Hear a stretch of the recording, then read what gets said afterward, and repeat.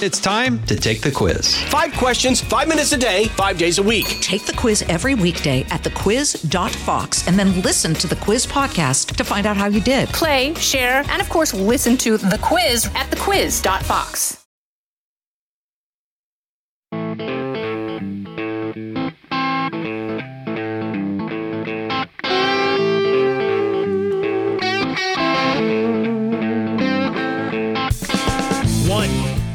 Dwayne "The Rock" Johnson on Donald Trump. Maui, would he run for president? And will he fight Roman Reigns? 2, why is Chief Justice of the Supreme Court John Roberts so unpredictable, so unreliable? A conversation with former federal prosecutor and writer for National Review, Andy McCarthy. 3, what did Nikki Haley win in New Hampshire? The answer? Democrats.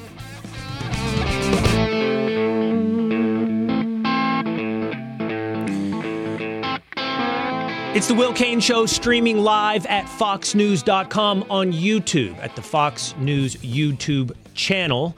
Always on demand in video on YouTube at The Will Cain Show. Go find The Will Cain Show, where you can see full episodes and clips of the greatest of The Will Cain Show, and make sure you hit subscribe. And then it's always available in audio format on podcast, wherever you get your audio entertainment, at Apple, Spotify, or at Fox News Podcast. Make sure you subscribe, leave a comment either during this show live or underneath any of our videos, or, again, wherever you get your audio entertainment, and if you feel it's so deserved, leave us a 5-star review, and you will make your way, perhaps right here, into The Will Cain Show. You can see the moment. I could see the moment when you put him on skates, The Rock. It's when you ask a question that is unpredictable. Celebrities are very good at predicting questions, of developing rote answers. And I'm not here to pretend like I've reinvented the art of interviewing. Most celebrities have already been asked everything that's going to be asked of them, and they are never at a loss. But granted 15 minutes on the floor of the New York Stock Exchange to talk to WWE President Nick Khan and global superstar Dwayne "The Rock" Johnson, I could see the moment in his eyes when he was on ice skates, when he didn't have an answer prepared, when he wasn't canned. No, it wasn't about why he endorsed Joe Biden in 2020. I don't happen to believe that everything in life has to be about politics. Not every person gets boiled down to how they vote or who they endorse. When I rank the top 5 things most interesting about The Rock, who he likes for president didn't make my top 5, probably didn't make my top 10. No, it was when I asked Dwayne his biggest failure and then followed up with his biggest insecurity. You know, again, on the floor of the New York Stock Exchange, as is wont to do in the style of the Will Cain Show, I want to come away from a conversation learning something, knowing something, something valuable for me, something valuable for you, something valuable to take from someone from humble beginnings who rises not just to global stardom, but in building an empire. And everybody loves to sing their praises and champion their own success, but the most of the real utilitarian lessons are in their failures. And that was the moment when he was on skates. You'll hear that moment coming up in just a moment here on The Will Cain Show in our extended, uncut, unedited interview with President of WWE, Nick Khan, and Dwayne "The Rock" Johnson. What exactly did Nikki Haley win over in New Hampshire? Well, she didn't win the primary. Donald Trump won the primary in New Hampshire 54-43, an 11-point victory for Donald Trump. He becomes, I believe, the first Republican nominee since Gerald Ford to win both Iowa and New Hampshire. Those states normally don't walk in lockstep when choosing a president. He's also won New Hampshire 3 times in a row in a primary for presidency. But a lot of the early polling suggested he was going to be up 20 points on Nikki Haley. And the final results are a victory, a resounding victory. It's absurd in politics that somehow we can start talking about 11 points as a disappointment. But how did it go from a prediction of 20 points to a reality of 11? And the answer to that is the only thing that it seems that Nikki Haley managed to win was Democrats. Let me read you this from Fox News voter surveys, exit polling on the results in New Hampshire. New Hampshire has an open primary system. Vast majority of New Hampshire voters are independents or unaffiliated. And if an unaffiliated voter before October 6th measured themselves, marked themselves down, not as a Democrat or not as a Republican, but as an independent, they could vote in either primary. And many chose to do so. In the Granite State, unaffiliateds made up slightly than half of the electorate, 47%. 47% of those that voted in New Hampshire described themselves as unaffiliated. Of those voters, they broke for Haley by 26 points, 62% to 32%. Just over half of unaffiliated voters considered themselves Republicans. The remainder generally identified as independents or Democrats. 20% of these unaffiliated voters would have in the past described themselves as Democrats. I want you to listen to these interviews courtesy of MSNBC and CNN. We'll walk through them one at a time. And you can just hear from two of these voters who cast a vote for Nikki Haley. First, this is a voter on MSNBC. Listen. Who did you vote for and why? Yeah, so thank you. I voted for Nikki Haley, and it was certainly a strategic vote. I think the DNC is fairly resolute in their nomination for Joe Biden. And while I wouldn't vote for her in a general election, particularly on our differences with climate change solution, a women's right to bodily autonomy, or incarceration rates, I think a vote for Nikki Haley helps diminish Trump's influence in the RNC and their nomination, but is also a vote towards democracy. And Christian is emblematic of so many conversations that I've had here throughout the day. Christian's a supporter of the climate change agenda, of a woman's right to choose, of the always proverbial quote-unquote defense of democracy, and saw that as a vote not for Nikki Haley, but against Donald Trump. Now on CNN, they made it more pointed. I want you to see the value of a vote, these votes that help narrow the gap for Nikki Haley. Because the question is, does that Democrats, though, you want to win over to win a general election? But that myth is put to bed in this interview on CNN. Nikki Haley. And why did you vote for Nikki Haley? It's a vote against Trump. I think it would be better to have her against Biden in the elections than it would be Trump and her. Do you consider yourself generally independent, Republican, or Democrat? Democrat. So when you undeclared, you voted for Nikki Haley. If it was Nikki Haley against Joe Biden in a general election, who are you voting for? Joe Biden. There you go. Once it comes down to Nikki Haley versus Joe Biden, he votes for Joe Biden. When it comes to actual Republican voters, Donald Trump outpaced Nikki Haley 70% to 28%. Of the actual voters that would matter, who would vote for Nikki or for Donald Trump for president, he outpaced her 70% to 28%. I saw some of the Fox News voter analysis. I found it incredibly fascinating. For the second state in a row, New Hampshire, following Iowa, immigration is far and away the number one issue. 41% said immigration was their number one issue. Economy came in second at 31%. Foreign policy, a distant third at 8%. Voters keep saying economy and immigration. The number one thing they're looking for in a candidate, far and away, the top quality, 95%, mental fitness, seems to be a direct indictment of Joe Biden. When asked about abortion, almost 96% said they thought it should be either sometimes legal, 33%, or always legal, 63%. And when it comes to Ukraine, it's basically a 50-50 proposition for Republicans to continue to financially support Ukraine in their war against Russia. I saw Nikki Haley on Fox and Friends pushing back on Steve Doocy and Brian Kilmeade and Ainsley Earhardt.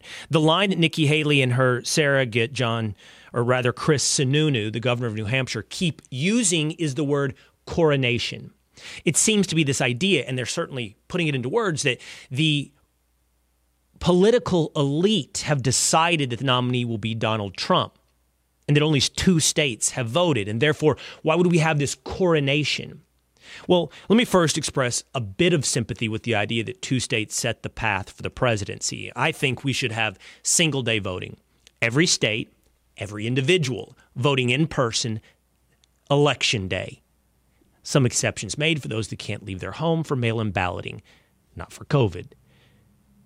I think that we should allow every state to speak almost simultaneously in how they would pick a president. I do think there's too much emphasis on New Hampshire and Iowa. But this is not a coronation. It's a joke to listen to Sununu and Haley talk about political elites coronating Donald Trump. The political elites, anyone basically who is in a titan of industry, who is in the 1%, has basically cast their money and their voice and their vote behind Nikki Haley. Donald Trump represents a populist movement. And what you're watching in Iowa and in New Hampshire is maybe the second inning of a 9-inning ball game. The runs are on the board. It's not a coronation to say, hey, it's a lot to a little. I don't see a path for you to bat your way out of this through the remaining 6-7 innings. Now, the game isn't over. That may be a fair point to be made. But it's not a coronation for Joe Buck to look up at the scoreboard and go, wow, the Rangers really putting it on the Diamondbacks here early in the 3rd inning. That's what's happening. Not a coronation. It is a blowout right now. Donald Trump over Nikki Haley. I want to show you something, by the way, taking place in real time. It's instructive about the present, it's instructive about the past, and it's instructive about the future. How do you create misinformation? How do you create disinformation? There is a Twitter handle called The Intellectualist. Humble handle, The Intellectualist.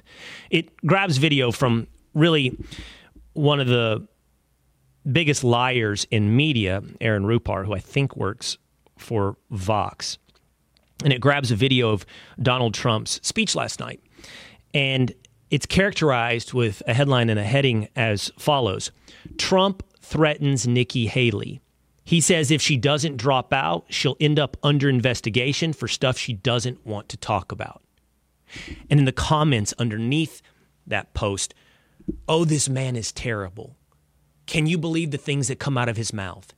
He's threatening Nikki Haley. And then that is cemented. It's repeated ad nauseum. And people walk up to you on a cocktail party and say, can you believe Donald Trump threatens Nikki Haley? It's the same thing that was done with, for example, one of literally dozens of examples with very fine people. That is disinformation. Donald Trump never called white supremacists very fine people. And he did not threaten Nikki Haley.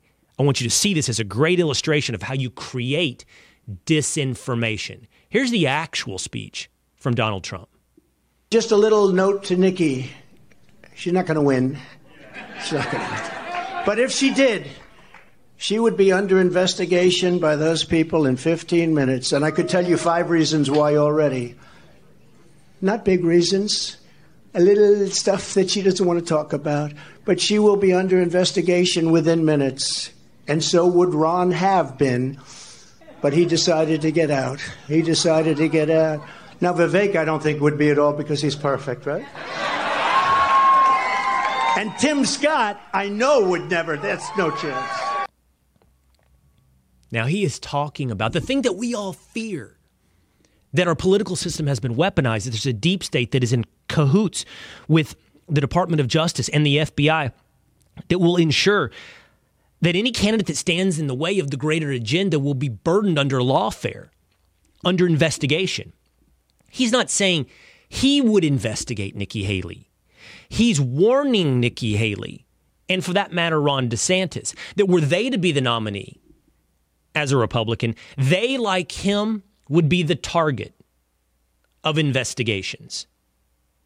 But that is boiled down into disinformation that Donald Trump threatens Nikki Haley. Remember that when you're told a 3-word characterization, when you're told a paraphrase, when you're even shown a clip out of context. Remember that every time these tools are used to solidify in your mind, maybe something that you already believed, or maybe something that's easy to believe, but something that is definitely false. Remember that if you want the truth. I liked pursuing some truth on a personal and professional level with Dwayne "The Rock" Johnson. So let's get to our interview as story number 1. All right, Dwayne Rock. I said, what do I call you? I call you Dwayne. I call you The Rock. You said, now that I own it, I can call you The Rock. Yes, I own it now. You can call me The Rock. All or right. just Rock. Congratulations on that, by the way. Thank you, man. I appreciate it very much. It's a big moment for you personally and obviously for the company, TKO. A very big moment for me personally, big moment for my family, but big moment for us. I think Nick and I as partners with TKO2 as well. It's a big announcement today, joining the board, some of the other things that were in my deal too as well, but also the Netflix deal and showcasing the power of that and what that could be, especially for a business that I love, I know that Nick loves, in this world of WWE and professional wrestling. Nick, why is it so important to bring in The Rock? Dwayne Johnson, The Rock, is one of one, as you and the rest of the world, I believe, knows. So to have him back into the WWE family in a meaningful way, he's always been part of the family. But to have him back focus on us, it can only mean a lot for our fans, our shareholders, and the wrestlers who are currently with WWE. Dwayne The Rock brings up Netflix. Huge moment. Live streaming on Netflix, a first for Netflix. What does that mean for the future of, for example, Raw? Will that stay on Monday nights? Will they look for another night where there's no NFL? Well, look, we always try to be the first at everything. If you look at some of the things that TKO has done, the UFC, ESPN Plus, if you look at Dwayne Johnson becoming the leading man, not only in film, but in television, starting his own tequila company, monetizing that in an extremely lucrative way, energy drink with Zoa. Across the board, first of a kind. In terms of what we're doing with Netflix, the plan right now is Mondays. Monday Night Raw, it's an institution. At the same time, we have 10 months to figure it out with our new partners as to what night they think will be best. So, Dwayne, obviously this is a big deal. They're excited to have you on board. The first real step, the first real big thing can be WrestleMania. Are you going to fight Roman Reigns? We're talking about that right now. I'd like to consider myself a long gamer and a builder. So the idea of going up against Roman Reigns and creating, if we were to do something like that, quite possibly, and I mean this respectfully, of all the other WrestleManias before us. And keep in mind, Will, as you know, I was born into the wrestling business with my grandfather and my dad. My grandfather, for your audience who like this, wrestled for Vince McMahon Sr.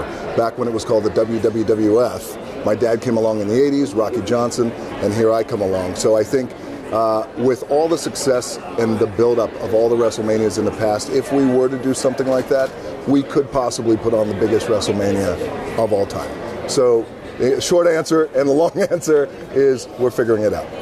You know, Nick brought up all the different evolutions of your career, all of which, at least when you zoom out and look at it in retrospect, have been successes. You know, you from the business side, the football side, the wrestling side, the movie stardom. A lot of different people have tried to evolve, to change their careers. Not all of them have met your success. Why has it worked for you? Well, a few reasons. And also keep in mind, Will, is the successes are always the ones that are the most loudest, and they are the ones that get magnified. No one really talks about the losses, but you have to take the hits in the way that I have over the years. I always like to say that it's the times that I failed is the thing that really started to create this chip on my shoulder that has allowed me to drive for success. So over the years, I would say if I were to point to one thing, I think it's a combination and a convergence of my own ambition, my own desire to put in the hard work with my own two hands, but perhaps more importantly than that is surrounding yourself with the right people who share the same ambitions, I always like to say, Nick and I have talked about this, hey, that looks like an amazing North Star over there. We should head in that direction. What do you think? Let's head in that direction. We don't know how we're going to get there yet, but let's have faith and let's surround ourselves with the right people. And in this case, of course, it's Mark, it's Ari, it's all the guys at TKO. And so I would point to that. Can I add one thing I know is a question to Dwayne? But what I've noticed in knowing Dwayne for a significant period of time is once you've been really, really hungry, it's hard to be really, really full. And I think with Dwayne starting where he started, which was not in the easiest of places, and building what he's built, the failures come with the successes. So building off of that, number one. Number two, perhaps more important than any of this, are you coming to WrestleMania this year, or? Is that an invitation? That's an invitation. I'll be there. All right, you'll be there. With your kids. With you. With Dwayne. Perfect. I'll be there. We'll see if he's in the ring or on the sidelines. You heard that, Fox. No, I really like what you mentioned, and I think I was almost alluding to that. It's easy to see the successes in retrospect and when you zoom out. And I'm glad you brought up failure. It's hard to see your failures. I understand the humble beginnings. I understand the hunger. What is your biggest failure? Oh, Will, we need to open up a bottle of tequila now and talk about this. Is that another invitation? That's another invitation. You heard it again, Fox. I think they're all collective. I think over the years, and oftentimes it happens when we fail at something.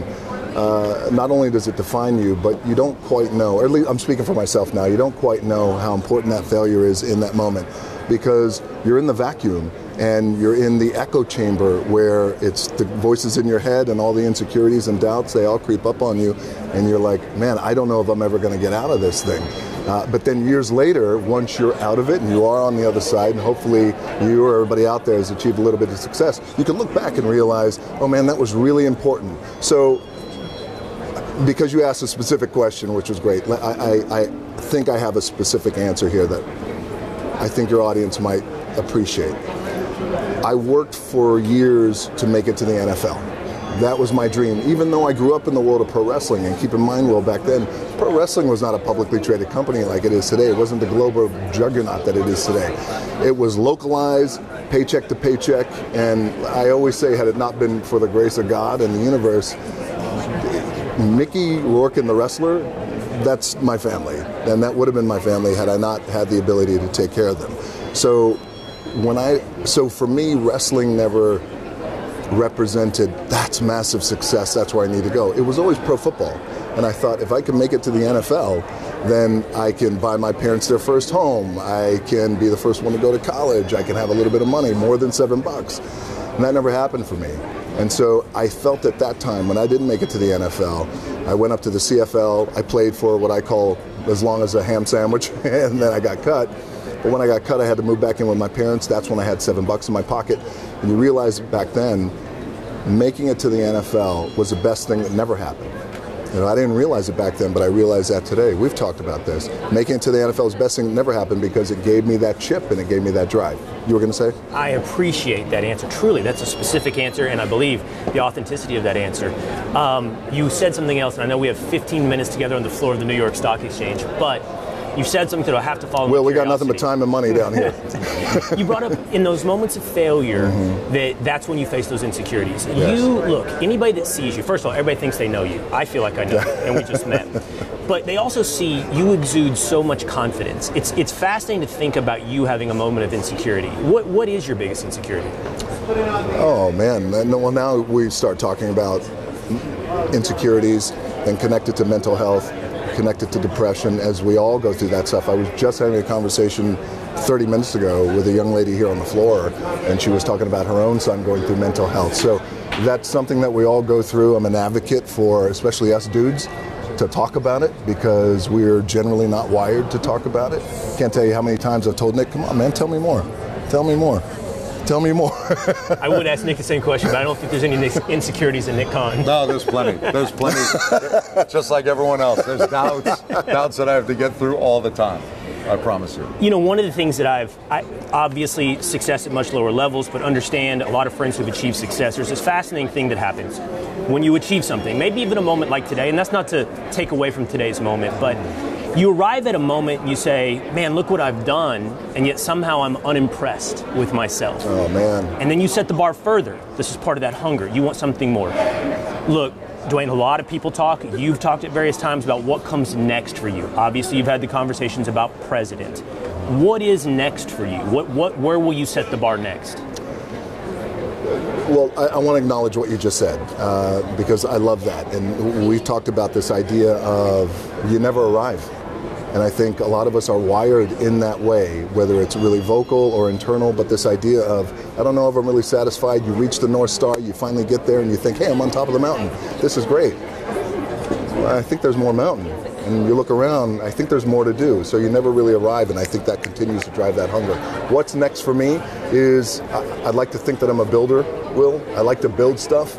Sometimes they build greatly, sometimes they don't. I love partnering up with Nick. I've known Nick, by the way, we go way back. My grandmother was running a small wrestling promotion in Hawaii back in the early 80s, and we were running around as kids back there. So we go way back. So this idea of building, and that's what's next for me. So the idea of building with Nick, with Ari, with Mark Shapiro over at TKO, that's exciting to me because it all connects back to something that's in my blood, this world of wrestling. You and I share something in common. I didn't know that it's Nick like and I looking in the mirror every time. No, yeah, in all the shallow and deep ways. No, but you and I share something in common, and I didn't know that Nick and I did as well. But that is, I have a deep connection and love for Hawaii, specifically Maui, specifically West Maui. Yes. I grew up going to Lahaina every summer.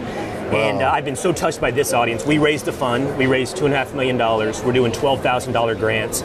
We've hit several hundred families. Fantastic. And I know that you and Oprah did something as well. Yeah. And so first, let me start with this. What's an update on your fund, how it's reaching the people of Lahaina?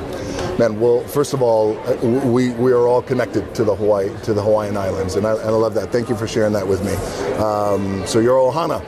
In many ways. So the update on the People's Fund of Maui is proud to tell you this. At the end of January, we would have delivered over $60 million to over 8,000 survivors, which, those are my people.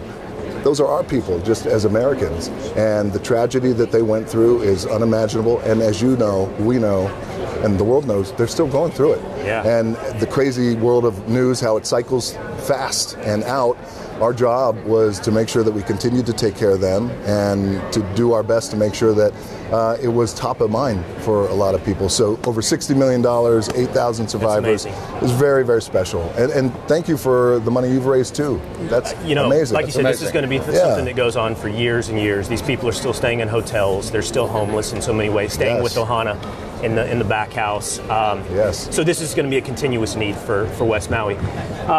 You got blowback. You and Oprah got blowback. Sure. And first of all, I want to be here to be someone that defends you on that. Obviously, that came from a place of a good place in your heart, and not just that. It's practically achieving help for people that need it. Sure. And I think I've seen you say this. You were surprised. You were surprised by that blowback.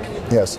I was surprised, but anytime something like that happens where I'm really taken off guard in that way, I always feel it's prudent just to pause for a second and not get pulled into the emotion of it. And I just wanted to pause and try to understand where is this coming from, and what do you think it was? Did I miss something? Because ultimately, as you said, it came from the right place, and it's what you do. If you attempt to raise money for something that has happened, a tragedy that's happened, you ask people, hey, you want to join? You donate $1, $2, a prayer, good vibes, energy, mana, whatever it is. I'm not too sure where it came from, but I will tell you this.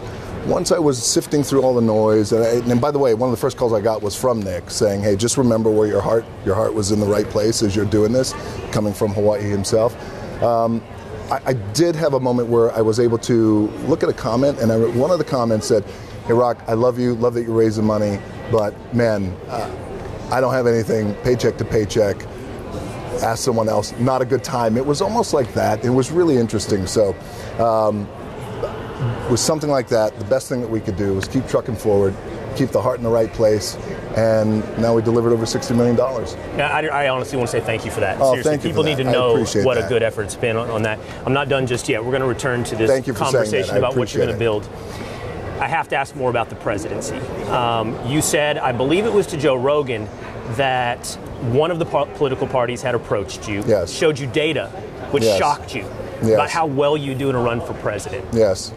Is this something that you will be willing to consider? And by the way, what does it make you think about America that you might be, according to the data, a legitimate candidate for president? Well, I'm honored, and I'm not a politician. Never had intentions to be a politician, and as all this continues to take shape and form, and I get it, especially as we're ramping up into this year, in particular with the election year. I was honored. I still am honored. And the data was fascinating. I actually got approached by both parties, one after the other. And I said then, as I say now, I'm honored. Thank you. Most important thing I'm doing now is being a daddy to my little girls. I like school drop-offs and I like pickups, and I like that. And I know that if I were ever to go down that road, which I have no intention to, all that goes away, and I don't want that to go away. One last question for you, Nick. So I was at UFC, your sister company, brother company, at Madison Square Garden. It was when Donald Trump walked in. He has a long history with WWE. What do you think what does it mean that both the WWE audience and the UFC audience seem to have such an appreciation or celebration of Donald Trump? Look, we welcome all people at WWE and at UFC. So we don't see ourselves as a political entity in any way, shape, or form. In fact, over the last 10 to 15 years, we've stayed away from that because we want everyone to know that they're welcome here. Red states, we sell out. Blue states, we sell out. It's not what we're focused on. What we're focused on is the in-ring product and how it delivers to the fans.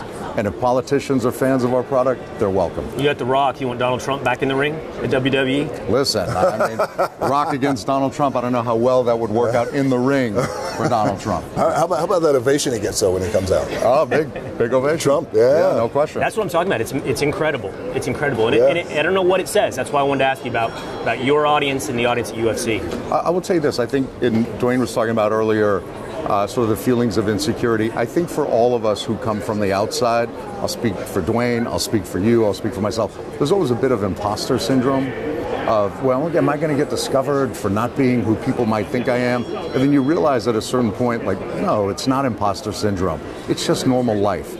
For our fans, most of them are folks who have earned their way into the seat that they're in.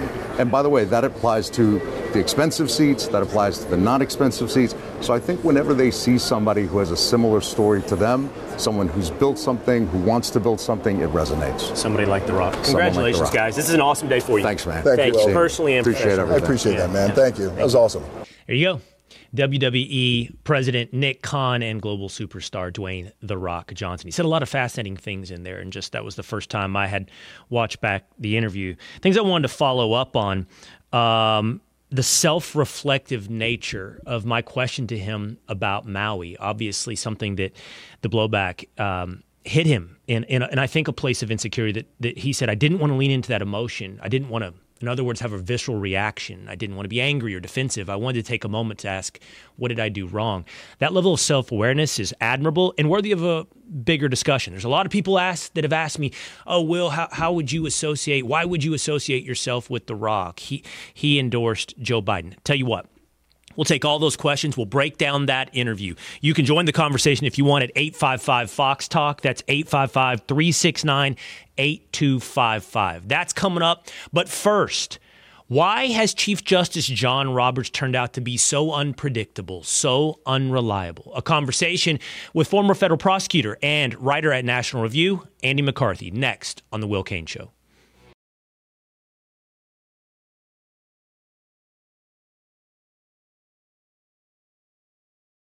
Hi, everybody. It's Brian Kilmeade. I want you to join me weekdays at 9 a.m. East as we break down the biggest stories of the day with some of the biggest newsmakers and, of course, what you think. Listen live or get the podcast now at BrianKilmeadShow.com.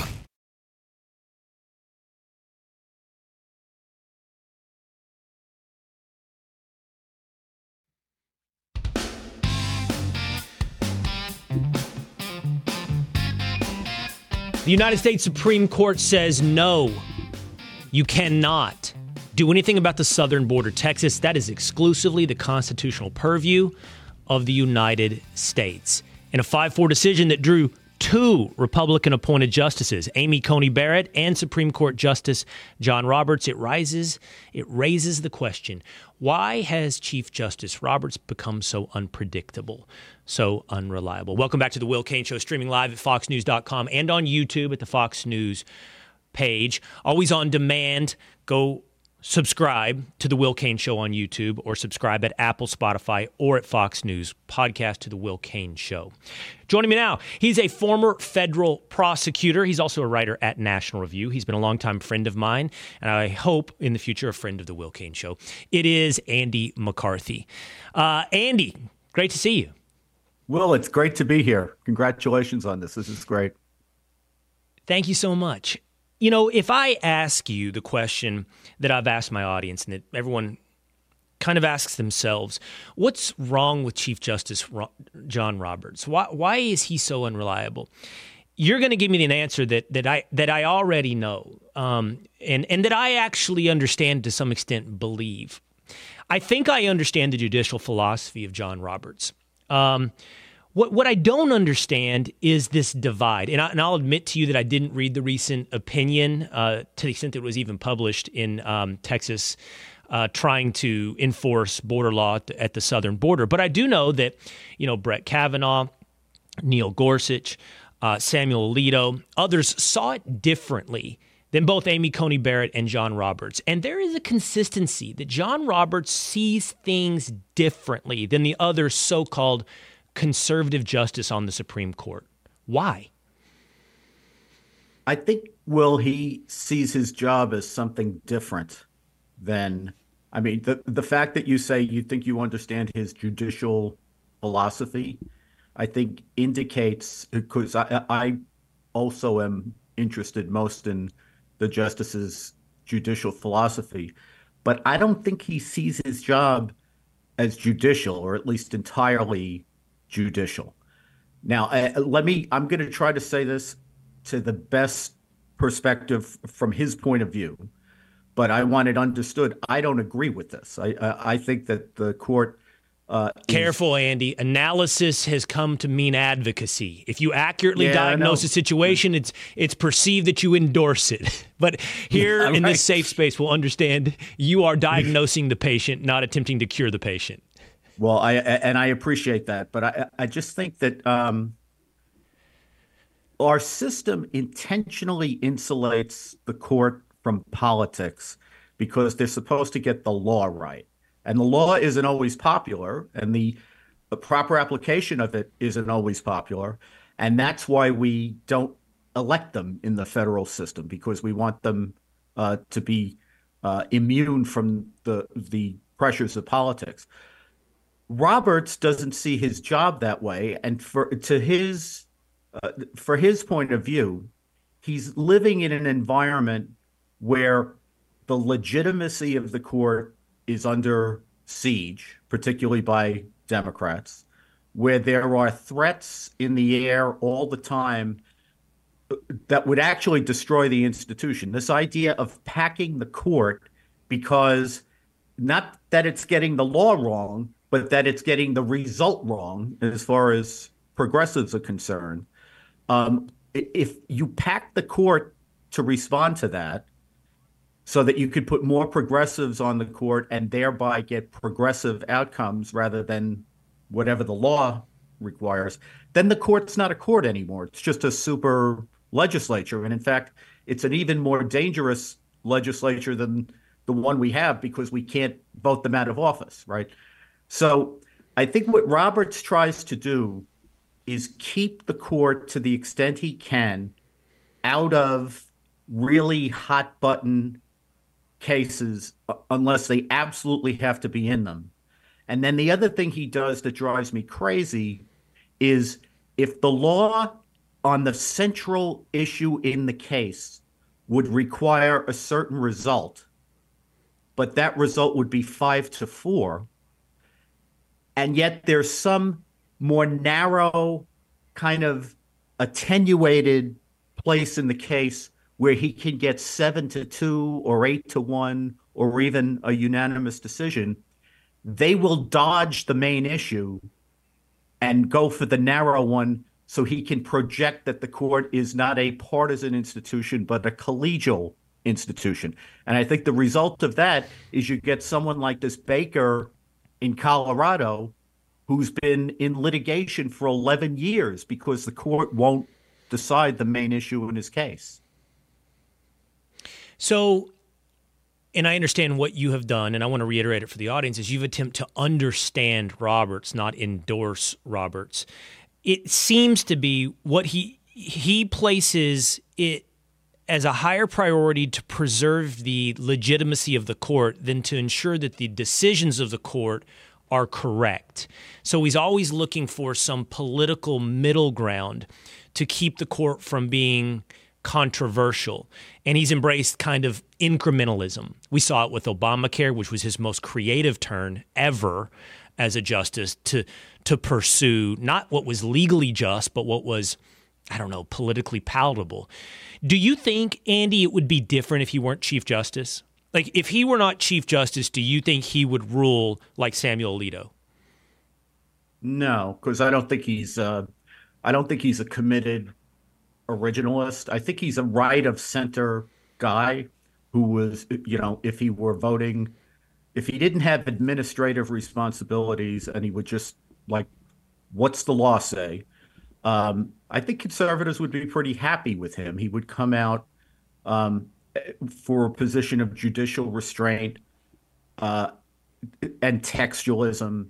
I wouldn't call him an originalist, but I think he would have fealty to the things that we think are important in terms of tenets of how you go about the job of judging disputes. In the job that he's in now, Will, I think, like, for example, on this immigration case, which is what you asked me about at the beginning, the reason you didn't see a decision is because there isn't one. The court hasn't ruled on the merits of that case. And this goes to what I think Roberts does a lot, which is he tries to keep the court out until they have to absolutely be in the case. In this instance, the Fifth Circuit is actually dealing with that case, and they've agreed to deal with it on an expedited basis. So that litigation is humming along. Now, what they did, which I think was wrong, is the lower courts, given the catastrophe that we have on the border, as an emergency measure to freeze things, said the federal government cannot dismantle this razor wire, especially in the Eagle Pass area, until we rule on this. So that was their way of retaining the status quo, but also making sure that you don't open the door for more thousands upon thousands of what they call migrants to get in this way. And what the Supreme Court did was they removed that limitation on the Biden Justice Department. In other words, they vacated what the two lower courts had done. But that doesn't mean that in the end they will rule in favor of the Biden administration rather than Texas. What they're saying instead is that the status quo they're going to preserve is that the federal government has supremacy in terms of border security, and they are not going to interfere with that, and they're not going to let the lower courts interfere with it. But then the case can go forward. If we were attempting to play sports analyst and we're sitting here at the pregame match and we're predicting the outcome of this, again, this isn't what we root for, but what we predict the outcome to be.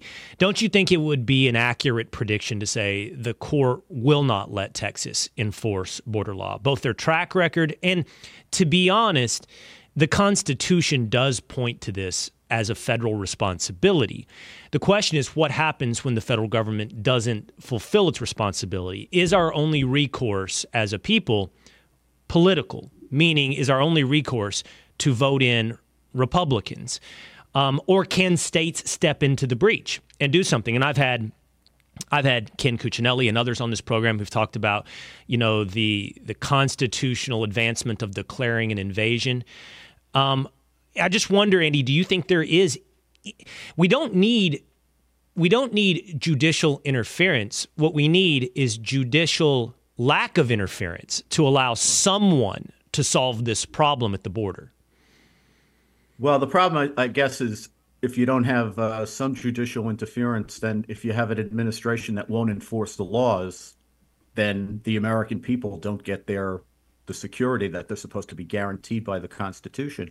I think, to me, this is a kind of an ass backwards situation in the sense that at the time of the Constitution's ratification, what was clear was the authority of the states as sovereign, because in our system, states are sovereign, and self-defense is an ineliminable component of sovereignty, right? You can't be a sovereign unless you can defend your territory.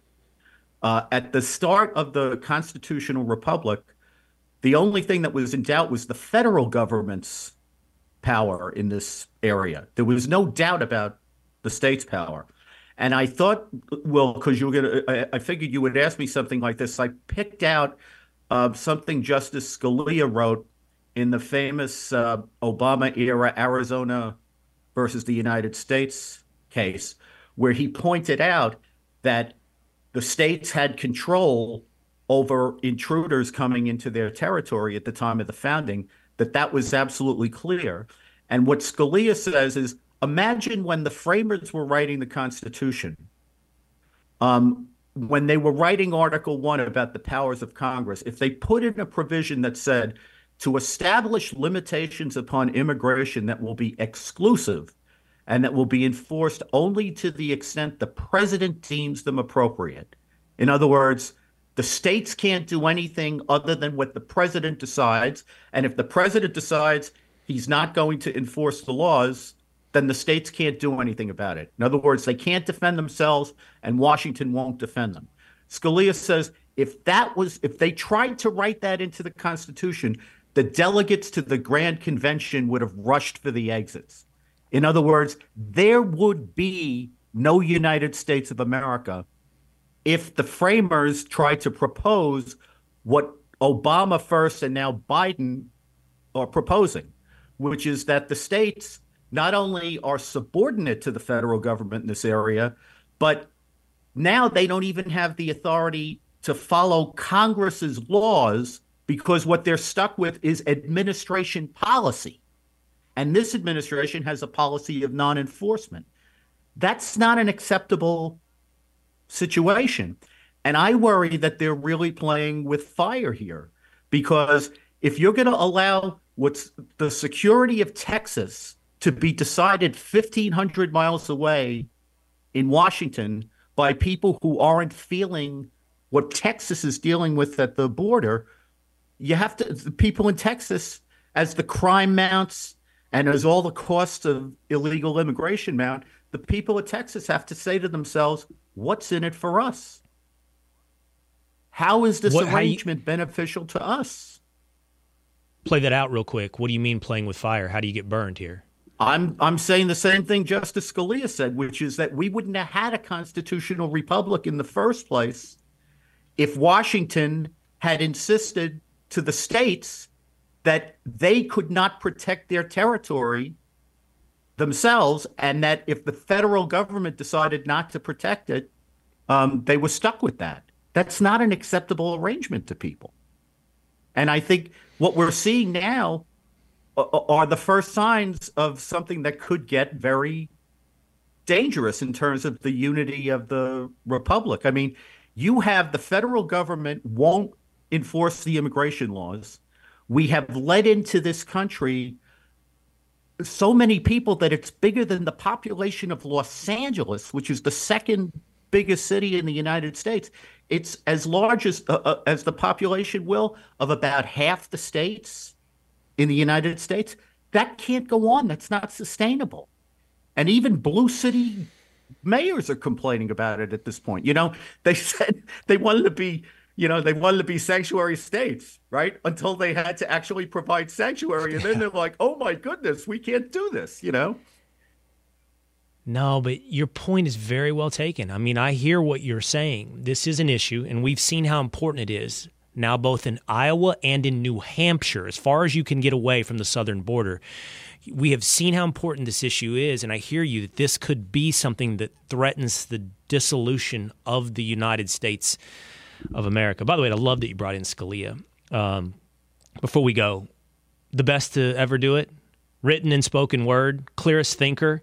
I mean, I like Clarence Thomas. I think he's up there, Andy. But is it Antonin Scalia? To me, it is. I mean, I just think there's certainly in modern times, there's nobody like him. You know, Oliver Wendell Holmes was a powerful writer. We've had other people on the court. Neil Gorsuch is a fabulous writer, but there's only one. Antonin Scalia.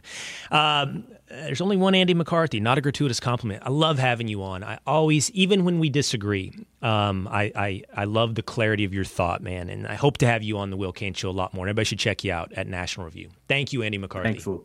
Great to see you. Great to see you as well. All right, 855 Fox Talk, 855-369-8255. Plus, we'll bring in the crew, two-a-days, Patrick, Young, James, and we'll break down what I did and did not accomplish in my interview with Dwayne "The Rock" Johnson. Coming up on the Will Cain Show.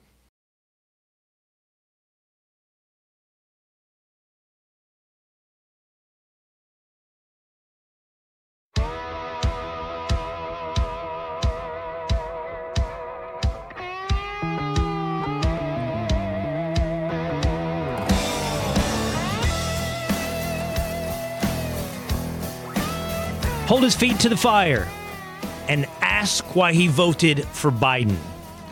Just one of the comments on social media regarding my interview with Dwayne "The Rock" Johnson. Welcome back to the Will Cain Show, streaming live at foxnews.com and on YouTube at the Fox News page. Always on-demand video, The Will Cain Show on YouTube. Hit subscribe, and on podcast at Apple, Spotify, or at Fox News Podcast. I was a bit surprised that so many people, when I posted that I would be interviewing The Rock, thought that somehow that was wrong, that was beneath me, that I should not be associating myself with The Rock. I was surprised that so many people held against him his endorsement in 2020 of Joe Biden. I didn't ask him about that in the interview, as I mentioned a little bit earlier in the show. It wasn't in the top 5 things I was most interested in when it came to Dwayne Johnson. I mean, if I started asking every celebrity I ever encounter about why they endorse a Democratic politician, it would be all I ever get across in a conversation.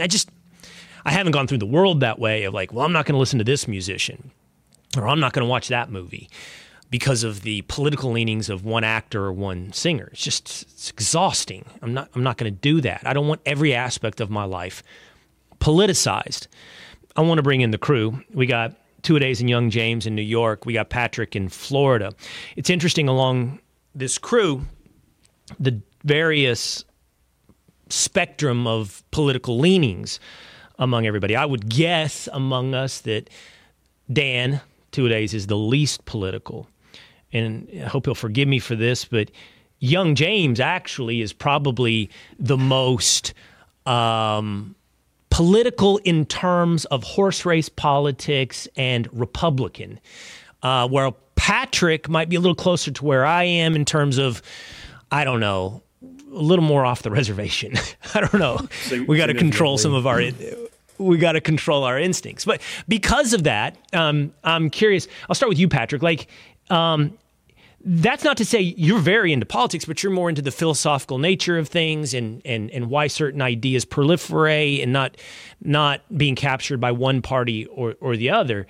What do you think about everybody being like, he endorsed Joe Biden? Why are you interviewing The Rock? I was very into politics, like James, when I was much younger and was into the Ron Paul movement, and that kind of spurned me, and just the way all that stuff worked out. So I'm definitely much more philosophical about things, and I just think that I like to know how the world works, and there's more to somebody than just an endorsement of a politician. And going back to like what Michael Schellenberger was saying yesterday, the 90s was a different time, and he said Gen Xers would know that, but as a millennial, we kind of understand that too.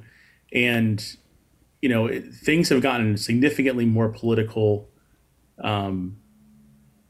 since 2012, I would say, and it's unfortunate because like you can't just endorse someone anymore and have it not matter. So, young James, yeah, I think there's a competitive aspect to it. I think sports kind of comes first. You're not exactly turning on Fox or CNN when you're 8 years old, but I think there's a dynamic to it of it, even if it's not a race you're interested in and in this Republican race back when it was 13, 14 people, I think we all kind of saw a couple candidates that we thought maybe if Trump's not in the race, this would be the person. There was kind of a Doug but Burgum. James, if The Rock is in a movie, are you not going to watch it because he endorsed Joe Biden? No, I'm going to watch it. It better be a good movie. I think sometimes with his movies lately, they've become a point where he just plays The Rock in every movie. Kevin Hart kind of plays the same character in every movie. But that's fair. So did John Wayne. Does someone have an Excel sheet of who every actor voted for? Just be exhausting. Two-a-days, just curious. One of the things that stuck out to me, I mentioned a little bit earlier in the show. So I asked him about Maui. And look, I'm not a psychotherapist, but I would like to believe I can read authenticity in people. Now, I will say something. The Rock is incredibly charming. He has a magnetic personality, and to the point that you're making, James, he can get away with playing himself because people like watching him. It's not about the character, it's about him. That was the way it was for John Wayne. That is the way it is for Kevin Hart. There are a lot of actors who can just be them in movies, and then people think they just like them. And that's why I said to him in the interview, I feel like I already know you. The point is, he's very charming, and so therefore, you got to watch yourself. Like, am I just buying in? But I bought a level of authenticity on how hit he was on the blowback when it comes to Maui. Like, it bothered him. Now, I'm going to say this also. That could be because once you achieve a certain kind of celebrity, you always want a 100% approval rating. And for one of the first times, he was like, I didn't get a 100% approval rating. What happened? And I can promise you there's a lot of people that want to be liked. And I'm not saying this is the case with The Rock. I'm just trying to step back and make sure I'm analyzing this and hearing this interview correctly. But I think he was really wounded, Dan. I mean, I think it bothered him. And I like that he said, okay, well, don't get defensive, Dwayne. Don't get mad about that. Ask yourself some self-awareness. Where did you go wrong that people are mad about you putting together this charity to help? Well, through the interview, I mean, he does talk well like a politician, like he's hitting the talking points and how he talks, and then he really did get to that point, and it seemed genuine. I mean, he was really hurt by it, and really that's where you could see his demeanor change a little bit. And I think he has it in him what politicians have. Actors can kind of turn it on, turn it off. But there are points when you could see through that kind of veneer and know that they're being genuine and serious. And, I love the interview. Wouldn't see him as president. Someone on our YouTube comment said maybe he could play a president in a movie or something like that. But that's about as far as it goes. We had the pro wrestler as president in Idiocracy, right? Yeah, exactly. And then they said Kevin Hart could be his vice president in the movie. So I think I'd watch that. You'd watch that reality in the movie about them being president. One of the things people do when they don't have a canned answer is they talk longer. Mm-hmm. And his longest answer was about failure. Now, I don't think it's the first time he's probably said that about failing to make the NFL. I would have, if he were here for a full hour. And by the way, he and I discussed that at the end of the interview. I think he appreciated the type of interview that it ended up being in terms of some introspection. And I think he's open, and we may have some longer conversations. I may be at WrestleMania. I would like to ask, why did it fail? I'm curious, what is it? He played defensive tackle, I think, right? And why wasn't he good enough for the NFL? Speed, strength. I don't think he was thick enough. Resilience. He used to work out with Ray Lewis, right? At Miami? Yeah, probably. I think they both said they're in the gym at 5 a.m. every day. Yeah, he was defensive tackle. Yep. Yeah, they won Natty that year. Yeah, I'd be curious about that. Let's live in that failure for just a moment. there was I don't know if I would have pushed him on Joe Biden, if I would have said something. You know what I think would have been interesting? I think that the controversial thing would have been that he would have had to calculate in his head is being honest about whether or not he still supports Joe Biden. That's my honest guess. That I think there's a lot of celebrities who took the mainstream easy path who have seen the product of doing so over the last 3 years. And the real controversial decision would be to look at me or somebody and go, yeah, but I don't support him anymore. No more Joe Biden. That would be a tough thing for someone like him to do. And I can't help but wonder if that is not the honest case of where he is today. It was an interesting interview. There's a couple little personal notes in there. And, I don't know. I love interviewing. I love debating. I love conversation. So I'll just add like all the different dynamics that go into something. And by the way, standing on the floor of the New York Stock Exchange is not the most conducive place to start talking about your greatest insecurities. But Nick Khan, the president of WWE, used to be my agent. And so, Nick in the interview with the three of us made for an interesting dynamic, but I mean, there's no bad blood, and it was great to reconnect with Nick. But Dwayne's like, "Do you know Will, Nick?" He's like, "Yeah, we go back quite some time." By the way, if you're going to WrestleMania, I think we should all go as a show and broadcast from there. That'd be fun. I'm just putting that out there. So when somebody offers you tickets, and you heard Nick Khan say you got to bring your kids, right. What is the limit on number of tickets where you exceed, sort of the invitation? I feel like your immediate family is a go. Can I please have 4? I have 2 sons and my wife. Can I have 7? I'd like to include my 3 producers at the Will Cain show. That's for work purposes. That's different than family. When do you it's like, we'd like you to come over for dinner. Great. I'm bringing a crew of 6. What's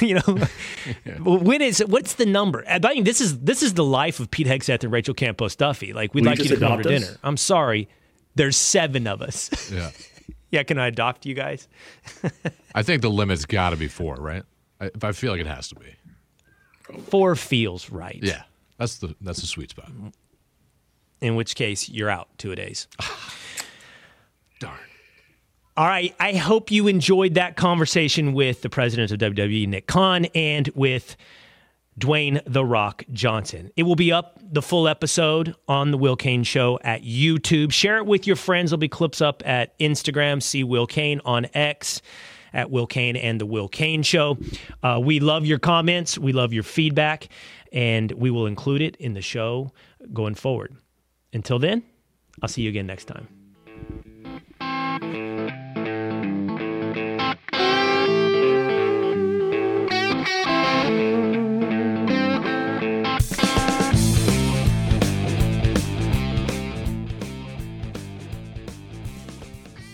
Listen ad-free with a Fox News Podcast Plus subscription on Apple Podcast. And Amazon Prime members, you can listen to this show ad-free on the Amazon Music app. I'm Guy Benson. Join me weekdays at 3 p.m. Eastern as we break down the biggest stories of the day with some of the biggest newsmakers and guests. Listen live on the Fox News app or get the free podcast at GuyBensonShow.com.